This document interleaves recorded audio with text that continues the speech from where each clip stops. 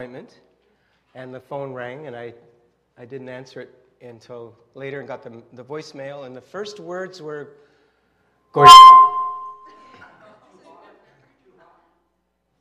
Gordy, he always, Michael Collins always calls me like this. He's, Gordy Lagore, this is Michael Collins, praise the Lord.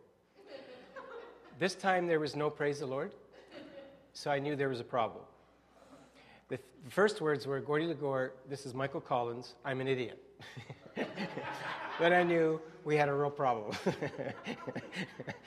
And apparently the Salvation Army has quite a chain of command, and it's quite like an army, right?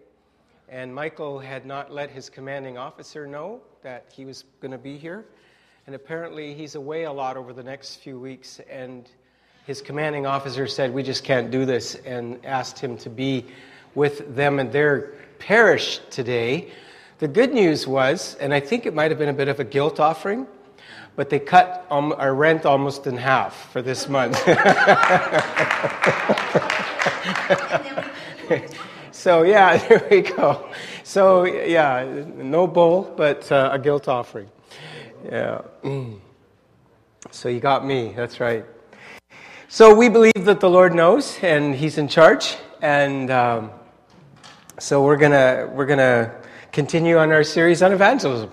If you're just joining us, a couple of things. First of all, I noticed the Chu family was back partly today. They had a big explosion a couple of weeks ago with the arrival of Samantha, and she is just an amazing little bundle. I got to hold her, and I was glowing for about 48 hours after that. Amazing the impact that has on you. And they haven't been back since she arrived. Well, today, Steve, Annika, and Sarah kind of filed in. No Samantha yet, and no Karen. I guess Karen had planned on coming last night, but from 2 till 6 this morning, Samantha had other plans. So that's why they're not here. So we're glad to see some of them and continue to look forward to seeing and meeting Samantha in a Sunday near you soon.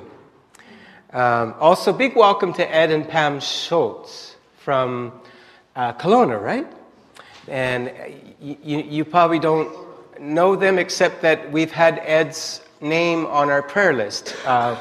His daughter, Taryn, is very much a part of the Nelson Vineyard Church, and I got to know them through Taryn. But almost, Christmas time this year, Ed was feeling a little bit fluish and not quite normal, but long story short, found out that he had quite a severe case of leukemia, and so he's been in Vancouver getting treatment, and we've been praying for him, and Pam's been with him, and I've been up to see him a few times, and obviously on outpatient basis today. So big welcome to you guys. And we will continue to pray for complete victory. And I just even believe in the presence of God today as we worship that the Lord is touching you and ministering to you. Well, anybody got before I start, any evangelism stories from the last few weeks? Just anybody have a God thing happen you want to share quickly? Kathleen Lagore. This is Kathleen Lagore. Welcome, Kathleen. Some of you knew that Gordy and I were involved with youth because our kids were teens, and we had a lot of crazy young people in our house, and neighbors were a little bit concerned because they would arrive with screeching tires and very loud music and many clouds of smoke, known as weed smoke. But anyway, one of the kids that came, she was a beautiful Caribbean girl, and I haven't seen her for a very long time. Just this last week, just was walking down Hastings praying and saw her, looked into the pizza slice place, and she's sitting there. And I knew her as Geraldine, but she's now wants to be known as Christine. So something's transpired since that time. But she was a beautiful kid that met some of our young people, and she was sitting there with her 4.5-year-old son who goes to St. David's preschool. So I just was waving at her. I just went in and had a beautiful time of catching up. It's been many, many years since she was in high school, probably, 10? Something like that. She told me that she just loves this area so much that even if they had money, it would just never move away. She said she'd rather rent and stay here. So we had this amazing connection, and I was just Dawson, I was just so like wanting to talk about Jesus so much.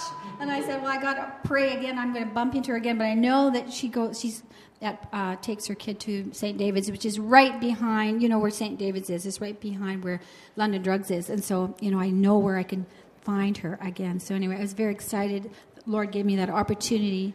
She has been originally in our home before and knew a lot of young people, including our daughter. All right, thank you. How many have remembered to do your assignment, to be watching what the Father is doing and people around you? Anybody? Good. I have too. Not all the time. How many know sometimes you forget? How many know you just get preoccupied? But that's okay. It's kind of like exercise, or accordion scale lessons, right? Where it feels awkward at first. Maybe. Whoops. Sorry, people. And you're getting used to it. And I would just say keep working at it. Just keep. It's a discipline. It's a command. Evangelism is not optional. It's not like, oh, this is a little option. I remember Bill Gothard. He used to have a thing in his seminars called non-optional principles. You know what a non-optional principle is? It's a command. It was just a nice way of saying, we're commanded to good news, be good newsing. And every generation of Christians will be pressured not to. There's, the pressure to be politically correct. Or you don't talk about your faith in the public square or whatever, right? Now, I believe in being socially appropriate. I believe in being, in having manners. But if Jesus is the most important thing in my life, and I never talk about him, something's wrong. Something's wrong. I remember when I went to UBC to work, Kathleen and I and our kids moved into East Van in 1991, and God just said, I want you to shut down pastoring for a while. And I want you to live in the city and just live on the other side of the pulpit for a while. And I was about 34 years old at the time. And all we could afford in this city, and at that time, was a little 2-bedroom apartment. We had about $3,000 to our name when we arrived. And we put $600 down on this 2-bedroom apartment. Christian went in one room. Dee went in the other room. Kathleen and I slept in the living room and made it we had a hide-a-bed, and we'd make a bedroom at night. And we said, kids, good night. We said, good night. Right? Then Gordy Gibaugh showed up, and he stayed in. We had a little walk-in closet that he slept in. It was kind of a wall-to-wall mattress, wasn't it? And Gordy said that's where he learned to be a closet Christian. And so we were pretty comfy in there, for a while. And I landed this job at UBC. And by the way, we had to say to Gordy, it's bedtime, Gordy. Good night, Gordy. And we had to tell him not to read the Sacred Diary of Adrian Plass at night, because every few minutes he'd burst out laughing and we couldn't get to sleep. But I remember getting this job at UBC and saying to God, I covenant, I am not going to preach. I'm going to go to this, and and it was kind of in the wake of all these televangelist scandals, that had happened in the late 80s. And it was a time when there was a lot of reaction to institutionalized Christianity and reaction to evangelical Christianity, particularly the charismatic version. And I remember going into that department, and it was the Department of Mining and Mineral Process Engineering, a closed shop union job, complete miracle that I even got in there. All these crusty old mining engineers. Well, they weren't all old, but crusty. And And it was just a fun 5 years. Just an amazing 5 years. And it's amazing how you can say to God, I'm not going to talk about my faith, and go into a situation. It's almost like reverse psychology. I watched over the next 5 years that little department, that crusty old department, full of tough old mining engineers, and God turned it into a little church. It was amazing. I had my workmate in the administrative office. By the end, every time I walk in, she says, "Oh, the healer has arrived." And I had prayed with her a couple of times for physical problems, and she hadn't seen this instantaneous miracle, but she'd seen over time that her she had a finger damaged her fingers that got better, and so she was my champion. She would say, "Oh, the healer's here," and tough professors just sobbing in front of me as I prayed for them, for family members that were going through cancer, and there were actually grad students that came to the Lord, not there, but later called me up and said, "Oh, I'm a Christian now," and I look back after. I remember the last day I worked there, 5 years. The vineyard wanted to bring me on full time, and so I had to finally. I was at 50% time at that point. I literally wept. I stood in that office alone. It was late at night. I was cleaning my stuff out, and I wept and I wept and I wept. It had been 5 years of Jesus showing me that no matter where I was, I would always be a pastor. I didn't have to have a position. I didn't have to have a title. That you are who you are, no matter where you are. You're an ambassador, as Dawson said last week, and you can't hide that. And so we are about being good news, and it's not about some ought to. We've been talking about, I guess if there's a sermonic sentence to summarize what we've said so far, is that if we truly understand the good news, we'll share it. If we truly get it.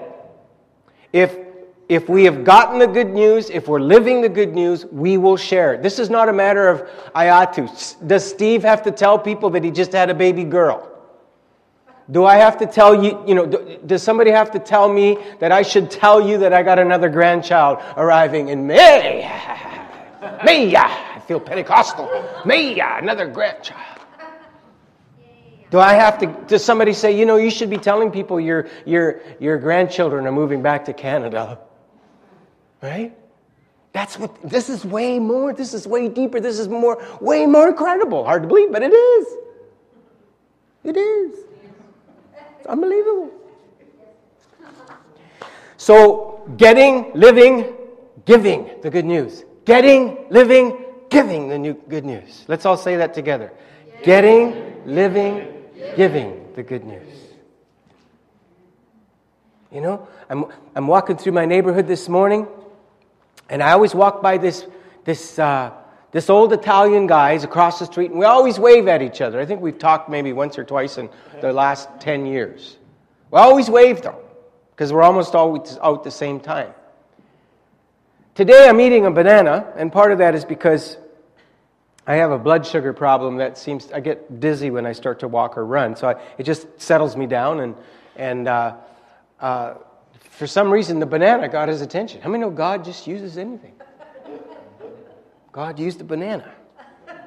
But he wanted to talk to me. And I won't tell you the whole story, but in 5 minutes, I had a profound connection with this man. He's 86 years old. I got to talk about Jesus very briefly. And it reminded me, I work out sometimes at Templeton Pool, and there's some of these other guys working out there, and one day I hear that this one guy isn't coming anymore, and I say, well, what happened? And he died. The other day I got a leaflet in my post box, and it was a lady that lives about 5 blocks down, or 5 houses down from me. And we've got a lot of rapport in our neighborhood, a lot of relational equity. We've had block parties, we know people. There's an ease, we've had people in our home. So there is that. But this lady, I didn't know that well. I'd maybe met her at the block party, but she took her life. So we have to be, as Kathleen said, we have to be alert. We've got to be alert all the time. This is life and death. Share about that old man's wife. Many of you have seen the flowers on commercial or on Victoria and Gravely. All those flowers. That was his wife. He's 86 years old. I don't know one day when I'll be walking, and he won't be walking anymore. He's from Venice. Yeah, talked to him about Como Lake, and just people. It's about, you see, God is the evangelist. God is constantly, Jesus said, working. The Father is constantly. You remember that story where it says Jesus had to go through Samaria? He had to go through Samaria. Well, why did he have to go through Samaria? The Jews usually didn't. There's too much hassle. They'd get hassled by the Samaritans. The Samaritans were unclean, so they'd walk around. But it says Jesus had to go. And that's all it says. So he just did what he saw the Father doing. And then he bumps into this woman at the well and asks her for a drink of water. Because he doesn't have a pitcher. He doesn't have a container. And out of that comes a life-saving conversation. Number one, he was intentional about, Father, what are you doing? And number two, he was flexible. You see, this morning when that man called me, I was late already. For a number of reasons, I was behind schedule. And it would have been so easy for me to say, I gotta go. You ever do that? I gotta go. Philip Yancey points out that Jesus' greatest miracles happened when he was late. I tell you, we got the anointing, folks. Our church has the anointing. Woo! Okay, take that with a bit of a grain, okay? It's going to drive me crazy, right? But it says he postponed his plans for a couple of days, didn't he? And the disciples said to him, Jesus, have you had anything to eat? He says, I've already eaten. And they said, what, somebody bring you a Big Mac? How come you're eating? He said, I have food to eat that you don't know anything about. My food is to do the will of God. To do what God's doing. To work with Him. You want to talk about a meal? You want to talk about feeling like you've had a 7-course sirloin steak dinner? Is to have a God encounter and to feel God's heart for a lost person. You see, you know why we do evangelism? It's not so much for them, it's for us. When Peter had that sheet let down from heaven and God dealt with him about the Gentiles and he went to minister to Cornelius. Who was changed more by that? Was Cornelius changed or was it Peter? The gospel shook Peter. The gospel got a hold of Peter in a fresh new way. Because he was obedient to be good news. He was a good newser to the Gentiles. And you will be changed. There isn't a time, Gordy, when I have a conversation at Chiliwagon with these guys that I don't feel changed. Something is altered in me. My perspective, my eyes are opened. I learned some things. And so it's as much for you as it is for them. Maybe more so. Right? Maybe more so. Donna wants to preach. Soon, Donna. Yes, that's right. That's right. Yeah, you keep me balanced. I'll get out of balance. That's right. That's why you're here. All right. Now the good news is that God is relentlessly pursuing us. Now remember, we're talking about, we've oversimplified as evangelicals the good news. And we say, well, it's Jesus died for the forgiveness of your sins so you can have eternal life, but you can live like hell in the meantime. Right? And we oversimplified, and we talked about how the good news is really the story of Jesus in the context of Israel and the interpreted by the writers of the New Testament. It's the story of Jesus. So that's why Jesus would have encounters with people, and every time was different. Every time. For Zacchaeus, it was a dinner time. For the penitent tax collector. He was striking his chest saying, "Oh God, be merciful to me, a sinner." I love the story of the woman with the issue of blood. Don't you love that story? She can't get cured for 12 years. She can't get cured of this issue of blood. And one day she gets faith that if she'll just touch the bottom of Jesus' garment, she said, "If I can just touch the hem of his garment, I will be healed." And she presses through, even though she was Jewish, in a Jewish way, ceremonially unclean. If you read the Levitical law, she was breaking the ceremonial laws, but she risked it all to touch Jesus in anonymity, like some of you have walked in today. If I can just sneak in, get a little taste, and get out before anybody talks to me. Woo! Right? And that's what she did. She came and she touched him, and Jesus he's in a rush. He's got a deadline again. Remember? He's late. Jairus' daughter is dying. He's late. You ever feel that way? Torn? Everybody wants a piece of you? You never felt that way? Welcome to the new millennium, right? You're all looking at me shell-shocked, right? And torn by interest, torn by priorities, torn by expectations, by conflicting expectations that people have on him. And he stops. Why did he stop? He stopped because the Father stopped. The Father stopped. And the Father says, yeah, there's a very important daughter in this community that everybody knows, the notorious Jairus' daughter. She's the one that everybody wants to get better because this guy's a bigwig in the town. But the Father said, I got a daughter. That means is just as important to me because everybody matters to God. Everybody matters to God. You matter no less than anyone else. You matter.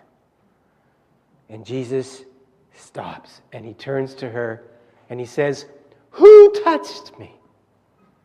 Right? The crowd's pressing in on him. We've sometimes dramatized this. We one time had everybody pushing in on the Jesus who was starring, and all of a sudden he stops and says, "Who touched me?" Right?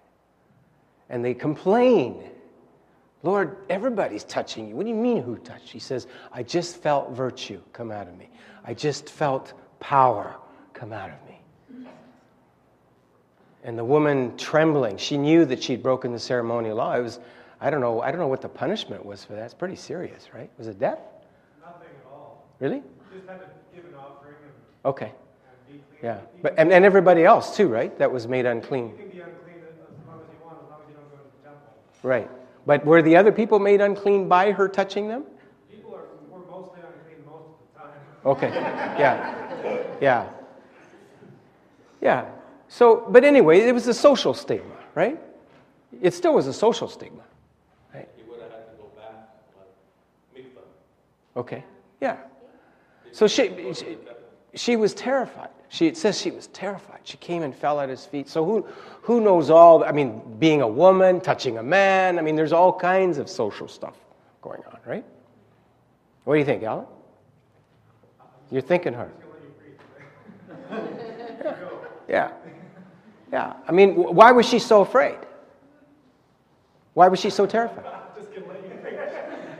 No. Is there any, 30-second soundbite? She defiled him by being unclean. Yeah. Okay. So he Okay. would have to go. I just want to make sure I'm right on that. Yeah. There's defilement, Yeah. Okay. Good. But was there not also a place for women in society? Yeah. And she was defying that as well. Yeah. Yeah, I think the man-woman thing, the unclean thing, I think it was just a number. Why do we get freaked out when all of a sudden we get called out when we're trying to be anonymous? I mean, it's the social thing in itself is hard, right? So you add these factors, these layers, and Jesus didn't have to do this. Why did he risk that? Why? And he turns to her and he says, daughter. Daughter. I just find that so moving. Daughter. Right? And he didn't have to stop. But see, God isn't just about results and success and statistics. He wants to engage you and I. He's about relationship. He's about intimacy. And he refused to let her just come and get her little fix and her little injection and her little success. He refused to be the pop machine, the candy machine, the healing machine, the preaching machine, the pastor machine, or whatever it is. I refuse to be that. He refused to be that. He refused to be that. He engaged her. And so he did what the Father was doing. So the good news is that God engaged this woman in one way, the woman at the well in another way, Zacchaeus in another way. So the good news is fully orbed. It's God encountering us. It's having these power encounters, these encounters with God's presence where we hear the good news in different ways. When we hear a story of how God has healed, like Dave, he shouldn't even be alive anymore. Oh. All right. Most powerful corpse I ever met. You know? I remember a couple years ago, you're supposed to be dead in a year, right? So, huh? Still kicking. Yeah. It's wonderful. I mean, sometimes we don't stop to realize. We prayed for him, right? God answers. God's heard. It's just that it's not as impressive and spectacular as we want in our culture and society, because Jesus still does it the same way he did way back then. He doesn't put on a show. In fact, he runs away from that. He still does, because he wants to engage us. So our mission is twofold. Our mission is shaped by the gospel. We are shaped as a church by the good news. See, some of you won't understand what I'm saying, but I'm going to say it anyway because I think it needs to be said. Is our ecclesiology is often comes first before our mission. And the fact of the matter is our mission comes first and shapes our ecclesiology. What that means is how we do church is shaped by our mission. But often we get it backwards. Oh, we're a church. We become this comfortable little group. Oh, let's go do a mission. And we wonder why it doesn't work. We're trying to put new wine in old wineskins. And we need to be shaped by this good news. And let it shape who we are and how we do church. And there's some pretty profound implications of that. So, our mission is twofold. That aspect of first of all, evangelism. Evangelism, again, in the Greek, it's the same word as the good news. Evangelon. When it says in Mark chapter 1, verse 1, the beginning of the good news of Jesus Christ. It's literally the Evangelon. It's that aspect of the church's mission which endeavors to offer every person the opportunity to encounter and embrace the good news of Jesus. Why do we exist as a church? This is it. If this were done, God would say, well, I've created you to worship me, but let's get rid of the sin and the suffering and all the pain so you don't have any obstacles to this. Why are we still here? It's because of this. We exist to give every possible person we can the opportunity to encounter and embrace the good news of Jesus. You all right with that? Any pushback? You okay? Breakthrough. Secondly, discipleship. It's that aspect of the church's mission which helps people mature, develop and thrive as fully devoted followers of Jesus. Our goal is not converts, but disciples. We're not just trying to get a sinner's prayer. We're not just trying to get, somebody to, I don't want to embarrass anybody. Just come forward, eyes closed, heads bowed. We don't want to embarrass you, but don't you want to come to Jesus, please? Jesus didn't do that, did he? He said, you want to follow me? Well, listen, the wildlife have better accommodations than I do. So you better go away and think about this for a while. Right? Why did he do that? Do we, when we're going out witnessing, do we come home and say, hey, I sent 3 people away today? Right? You sent 3 people away? Well, they weren't ready.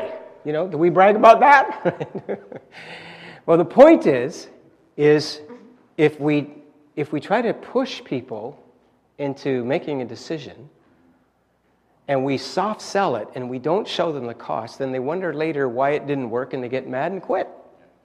Jesus talks about not counting the cost. You build a tower and halfway through you leave it undone. And how many half-baked kingdom projects are all over the world today? Because we don't. It's not just a decision. It's not just a one-time thing. It's a lifetime of following Jesus. Now, I believe there are markers. I believe baptism is a marker. Or if you were baptized as a baby, there are markers by which you refer back and you go, yeah, I did that, and this is a symbolic act. This is confirmation, or I'm joining a church fellowship. But there are markers that along the way. But it's a journey. It's a lifetime journey. Now, these are actually 2 sides. Discipleship and evangelism are 2 sides of the same coin. And I put that in your bulletin so you can take it home and memorize. And next week there will be a test. Just kidding. These are actually 2 sides of the same coin. 2 views of the same fully orbed process of helping people follow Jesus. Evangelism, good newsing, discipleship. It's all part of it. It's all part of it. It's a lifetime journey. Right? As wounded healers. Do you remember this? I showed you this a few weeks ago. What is this? It's a Celtic symbol of the Trinity, right? And we talked about how that there's 3 relational movements within the Trinity that God invites us to join Him in. Father, Son, and Holy Spirit. If I can just use my laser here. I won't point it at you, I promise. So let's start here. Let's start at community. Let's say this is us. So let's say that we go out in mission, right? That's a relational movement. And then as a result of that relational movement, where people encounter God, and like the penitent, they cry out, "Oh God, be merciful to me, a sinner." Or they say, "Half my goods I'm going to give to the poor," like Zacchaeus. Or whatever the response to God in worship is at the God encounter. Or like Jacob, "The Lord was here and I didn't know it." Right? So there's a movement in worship, and then God calls us into community. 2 commands: love the Lord with all your heart, love your neighbor as yourself, and then call back into mission. And there's this constant movement. Now, it can go the other way too, in a sense. Out in mission, called into community, into worship. But the key of ecclesiology, that's a fancy word for how we do church, is that those 3 movements are existing in us as a congregation if we're going to be healthy. And often churches default to one of those. It's important to keep them all. So I just thought it might be good to show you how evangelism fits with our mission as a church. This circle here represents our parish. It represents everybody. Chili wagon people, people that live on the drive, and people in proximity to you and I that we can good news to. And our desire is to be missional towards them. So that means evangelism, but it also includes social justice. Some people said, well, social justice is evangelism. Well, in a sense it is, but don't get them too confused. All right? We don't do social justice as some kind of trick to get people saved. All right? We do social justice because God said love our neighbor. All right? So it's unconditional. That's why we can partner with people in the city that want nothing to do with Jesus on issues of social justice, because we're called to love our neighbor. Okay? So it's not some kind of, we're trying to sneak the gospel in. No. It's just, it's like patience. If God has called you to be patient, that's an important part of your character. Or if you're married, He's called you to be a good husband or a good wife. He's called you to be a strong partner. Or your father or mother called you to be a loving parent. Those are aspects of your discipleship, and evangelism is the same. Evangelism is there. Social justice is there. It's the problem with the church is we've always pitted those against each other. Well, we're not called to the social gospel. We're just called to preach the word and get people into heaven. Or vice versa. There's a bit of an opposite swing these days, isn't there? Kind of like, don't worry about preaching the gospel, just do social justice. But if you do social justice and you don't do evangelism, you don't share the good news, you're not good newsing, you're not that ambassador that Dawson talked about last week, then there's a stunted area of your growth. You're stunted. You're shutting down a part of God who wants to be revealed through you. All right? So it's doesn't mean you have to be Dawson. Doesn't mean you have to be me. You don't. I had these guys in Calgary. Remember Don Delaney? I would go out with Don Delaney. This guy got saved in our youth group. We'd go down every Friday night. We'd go witnessing. And I recognize there's two kinds of evangelism, by the way. There's kind of where intentional, where you go out and you go for that purpose. And then there's what I call way of life evangelism. And it's where it's just in your ongoing life, the grocery clerk or the gas station attendant or whatever. And it's not mutually exclusive again. Both are important. There's a place for both. But we would go out every Friday night down to Stephen Avenue Mall, and we found this guy named Gordy Giebosh. No, actually, we did, didn't we? I think we did. That's where we found Gordy. But one day, he wanted me to go with him, and I was always kind of, hey, how you doing? And kind of subversive, and start talking to someone. And I had this philosophy, like John Dawson said, that every conversation leads to Jesus, and often it did. Don goes up to people and say, hi, how are you? I'd like to talk to you about the gospel of Jesus Christ. And I'd go, oh, Don, we're going to get beat up. And I'm serious. In 5 minutes, he was praying with somebody. It was unbelievable. He just had this amazing gift for doing that. And so God uses different styles. So you don't have to be somebody you're not. But understand, you're an ambassador, right? So we're called to good news to people. How are we doing for time? I'm going to shut her down. I just wanted to show you this little schemata.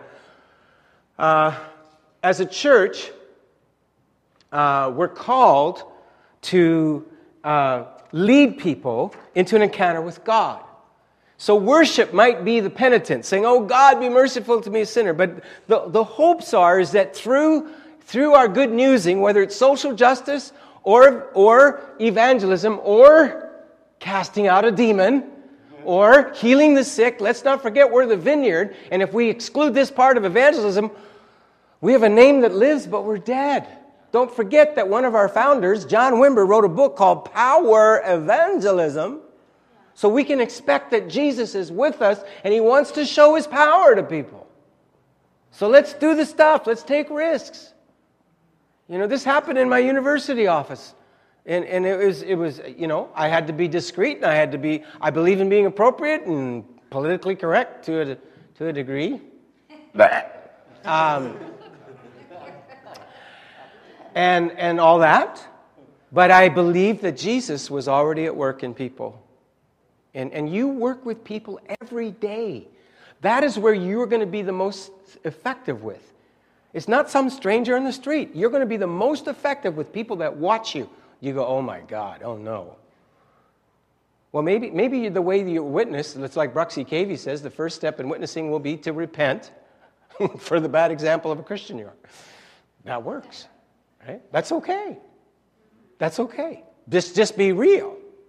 But the most important thing is that people that watch you every day, that is where you are going to be the most effective. People that see you and that know you, right?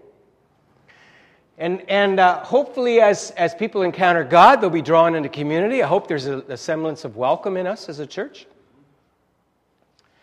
And then we want to see people discipled. So we've got this little online resource right now that you can click on to, and you can find out what your spiritual gifts are. I think it's important that we help people find out what their spiritual gifts are. And as we find out what your gifts are, then we we provide training for you. We're talking about Alpha. There's a vineyardized Alpha that we'd like to bring in, maybe for the summer or the fall. And what's beautiful about vineyardized Alpha is that you not only get the evangelism part, but there's discipleship in that. It's a good foundation for your faith. And Kathleen and I have a discipleship program that we wrote that people get involved in spiritual disciplines and group accountability, and they learn how the ways of God. It's kind of stole some stuff from YWAM and other people and just brought it into a local church situation.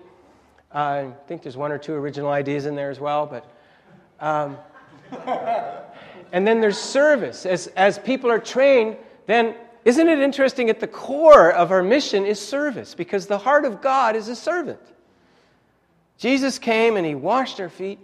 I was reading this morning that when the master comes and finds his servants faithful, it says that he will say, Ross, have a seat.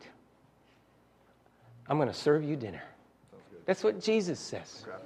He's going to do for you, bud. He's going to give you big, fat Pacific salmon. Craft dinner ketchup. Okay, all right. Okay. So here's the thing, is that it doesn't stop there. Once you're serving, I hope this makes sense, but your serving involves these areas. You're still engaged in discipling others. I tell everybody in this church, okay, if we're going to be the most mobile, transient church that has ever existed in the history of the world, did you get that? If we're going to be the most mobile, transient church in the history of the world, then you cannot leave until you've reproduced yourself. That's the rule, okay? So Donna, if you ever go, I want 10 intercessors, 10 Donnas, 10 Holy Ghost, fireballs. No pressure. All right. I'll just leave Holy Spirit. Oh, she's leaving us with God. Isn't that generous? Okay. Now, here's the thing. We're salt and we're light. This mission in social justice and evangelism. Now, here's the thing. Look at this. Oh, here we go again. As we continue to reach out. See, we're drawing people back. And if you can think of that cycle, if you can think of these cycles, and how are we doing this as a church? Think about it corporately. How are we doing this? Discipleship. How are we discipling our kids? How are we grounding them in this story? Does that make sense? Any questions? All right, let's do it then. What are we waiting for? All right?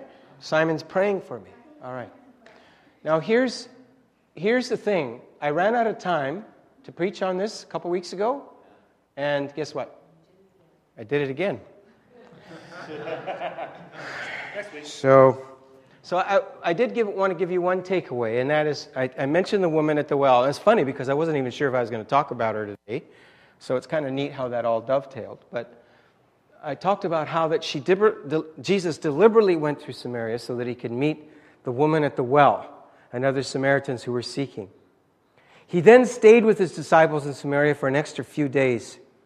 So in other words, he changed his plans. He was flexible. But he was also intentional at the very beginning. He deliberately ordered his life. Like when I was invited to Randy's memorial concert a couple weeks ago, I felt like God say, go down a bit early. And when I got in, I was going to get in early. I couldn't get in early. They only let you in right at 8 o'clock. And so I was standing out there. I'd already gotten rid of all the tickets that had been given. There's somebody donated $1,000 so we could give away tickets to people who couldn't afford. And some of you took me up on that. That's great. We had a great time, didn't we? And I was on the guest of honor, so I didn't need a ticket. Pray for me, humility, those kind of things. Anyway, it was an incredible event. And as I was standing in front about half an hour early, there was these buskers out front. And in the next half hour, I had this incredible opportunity. Simon brought some extra tickets back. I was able to give them out to some of these guys. They were just blown away because it was about $40 to get into the concert. And had some amazing conversations about just the impact that Randy's life had on them, and it led right to Jesus again. It's just amazing. But if I hadn't have been listening, I'd have shown up, how do I get in, preoccupied again with yourself and what you're doing. And God's just saying it doesn't take a lot, but just being intentional about ordering your life. Like Dawson said, if you're invited to something, go. Go to parties. Go to Matthew parties. God wants to get us rubbing up against the lost. Let's mess it up a bit. We're salt, we're light, eh? Let's pray. So Jesus, we invite you to come and just overwhelm us, Lord, with the way that you engage with us, you love us, you're for us. Come, Lord. God, you're a God that wants to encounter the drive. We live in a city, in a community that's had, where 70% have had spiritual experiences. And we know, Lord, that many of them are not necessarily you, but there's such a hunger and such a thirst, Lord. So I pray that you would fill us afresh with the Holy Spirit and empower us for witness. So Holy Spirit, would you come now? Would you empower us? Would you do what you said in Acts 1:8, that the Spirit will come upon you and you will receive power when that happens, and you will be witnesses. You will be. You won't have to try to be. It's just going to happen. If you're filled with the Spirit, if you're empowered by the Spirit, if you're walking in the Spirit, you will be good newsing. Doesn't mean you have to be perfect. You might be like the lepers in the famine that said, listen, I'm a leper and I'm starving, but I just found a feast and I want to point you that way. Yeah. Come, Lord. So let's just wait on the Lord. God's already spoken today through Rose, through His Word. Does anybody else just have any specific words, what the Father's doing right now, just as we close this up and go to praying for one another? Anything specific, any words? Simon, get up here. Yeah. Holy Spirit's been on you all day, bud. Yeah. Amen. I guess I have a word, just thinking of the word that Dawson shared, about glass ceiling. Yeah. Yeah.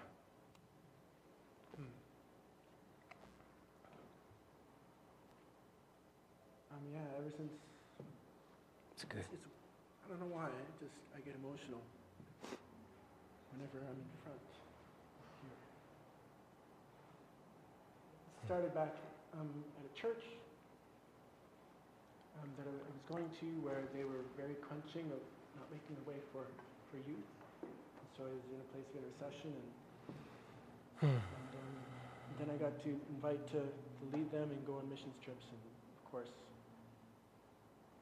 it's interesting whenever the children of leadership come up, or even children, it's just like the hearts of parents just want to move and make a way so that their kids can know God. Yeah, it's good. And I think that's something that God is doing here. To take care of those that God's given us. Thinking of even the word that Rose shared last week. And so I think that this is about that. Essentially, Revelation, 4th chapter, John says he's in the Spirit, and then he beholds the throne. When we're in the Spirit, it's proof there's a throne. Mm-hmm. It's good. And I think that that revelation will be spoken over the church. There's so much right there with the kingdom come. And I really think that was that glass ceiling, or that lie, Yeah. that was broken today. Yeah. So, Yeah, I believe that. I just ask for those who would hear, those who would see, just to receive that by faith and to lift that up before the Lord whenever we meet, whenever we minister to each other. Mm-hmm. Amen. Thank you, Simon. Yeah, it's good. Yeah, there was something about that, and God's been very present through this whole service, very profoundly, very tenderly. And it's not like he was any less present previously, but I think he's healing our eyes, and he's opening our hearts to the fact that we have not come to a mountain touched with smoke and fire, but we've come to the heavenly Jerusalem, to an innumerable company of angels, to God. We have come to the real deal. The real deal. So I feel like come on up, Dawson. I feel like the Lord just wants us to again fill us today, to fill us with His Spirit. So just prepare your hearts for that right now. I really like what Gordy was sharing with all the circles and the arrows, but I'm not a very visual person. Different people learn differently. Some are more audible and visual. Some are more kinesthetic is the word. For me, I sort of paraphrase that image and go, okay, if you're on the outside, it's time to come on the inside. If you're on the fringe, it's time to get in the center. If you're on the center, it's time to go look outwards. That's good. Yeah. So the goal is you ask yourself, where am I in that circle, or the set of circles? Am I on the outside? The goal of the vision of the church is to bring you inside. If you go, well, I'm on the fringe, I'm not really involved, the goal of the church is to bring you closer to the center to service. And if you're serving, if you're at the center, sometimes a little bit of myopia sits in, or short-sightedness. The goal is to lift up your eyes, look on the fields, look out and go, where can I go out, bring people in to Christ first. The church, we're not here to serve the church. We're here to serve Christ primarily and the church secondarily. But I thought it was really encouraging, and that's my paraphrase. That's great. Thank you, Dawson. That's great. That's right on. And maybe just as we're praying for each other, maybe ask yourself that question, is where am I in this? And what's the next step that Jesus is asking me to take? Or maybe you're one of those who you're looking out and God is just saying, I want you to extend a welcome. Did you have something? Just really a request, and I want to just thank Rose particularly also. This last week, she's been negotiating for our children's ministry floor hockey equipment. God's put it on my heart that we might be able to do something more significant, not just for our own kids. So when they come, we have floor hockey equipment for preschool as well as the older kids. And she's getting a really good deal for us. And I want to thank everybody. I don't know where this money came from, but we had about $600 that was released in the last little while. So we had enough money to be able to do something like this. But God's just put it on my heart. I think I've been quite myopic. I would like to do more outreach. So I just want to thank Rose for doing that. I want to ask everybody here just to pray that somehow God would begin, a new kind of, I guess it's just a new kind of joy in our midst. Our kids can come. They would look forward to playing floor hockey before kids' church starts. And I'm just really, really praying that God is going to allow us, with the building getting fixed up, to actually have it more alive during the week. Particularly like a floor hockey, thing that can happen on a Saturday, because God's just sort of shut me down from working on Saturdays, so I'm getting a little bit of energy there for that. So I just feel like God is taking us on this journey where, when we first arrived here, we looked around, and we still look around. We think, is this building safe to be in? Like, would people actually want to come to this building? But the stewardship, people like Dean and Rose that have been putting into this building, and this next work B will be huge, right? And we are very grateful for this building because it's right in the heart of the city. It's right in the heart, Commercial Drive and First, right in the heart, right where Chilliwagon is. It's right in the heart. People can get here very easily. And instead of moaning about let's have a big building somewhere else, we can see this building transformed. We can see people. When we first arrived here years and years ago, 20 years ago, they had Girl Guides and brownies downstairs. Somebody was doing something there. So besides Chilliwagon, I just really believe God is saying, come on, this building is here, waiting for us. to see it beautified and to see it transformed. So I guess in a way I just feel like I want to exhort you, but I want to thank you, and I want to just say I believe that all the parts, the stewardship part is coming together with great teaching. And now let's just bless the evangelism. Let's bless the outreach. All right. Thank you. Well, let's just open our hearts. I'm going to turn you loose to get your kids in a few minutes here. So, but just take a minute and ask God to fill us afresh. It says in Ephesians, be not drunk with wine or controlled. It's not that wine is bad in itself, but don't let wine control you, but rather be controlled and influenced by the Holy Spirit. And let it be a continual infilling. Let it be a continual. So I'd like us just to stand and just say yes to God as we ask Him to just fill us again. Lord, would you just come? Would you just come, Father, and just show us where we are. Show us what our next step is. Show us what we're reaching for. Paul said, I press towards the mark. Just show us, Lord, you don't overwhelm us with a massive goal that we can't comprehend right now. Lord, you just show us the next step. And Lord, I want to see little vineyard congregations all over the city of Vancouver. I see, Lord, within 10 years, Lord, just numbers of churches that have been planted out from our congregation that are meeting in neighborhoods, community halls, schools, pubs, Lord, clubs. I see that happening. But right now, Lord, that feels overwhelming. Where are we going to get the worship teams, the kids workers? Where are we going to get the leaders? God, you're just saying, what's the next step? And would you, in each one of us, show us what that next step is, Lord? And call us to reach for that. The ones and the twos, Lord. So just come. Just fill us right now. Be filled with the Holy Spirit, church. Be filled with the Holy Spirit. Receive the Holy Spirit. Jesus walked into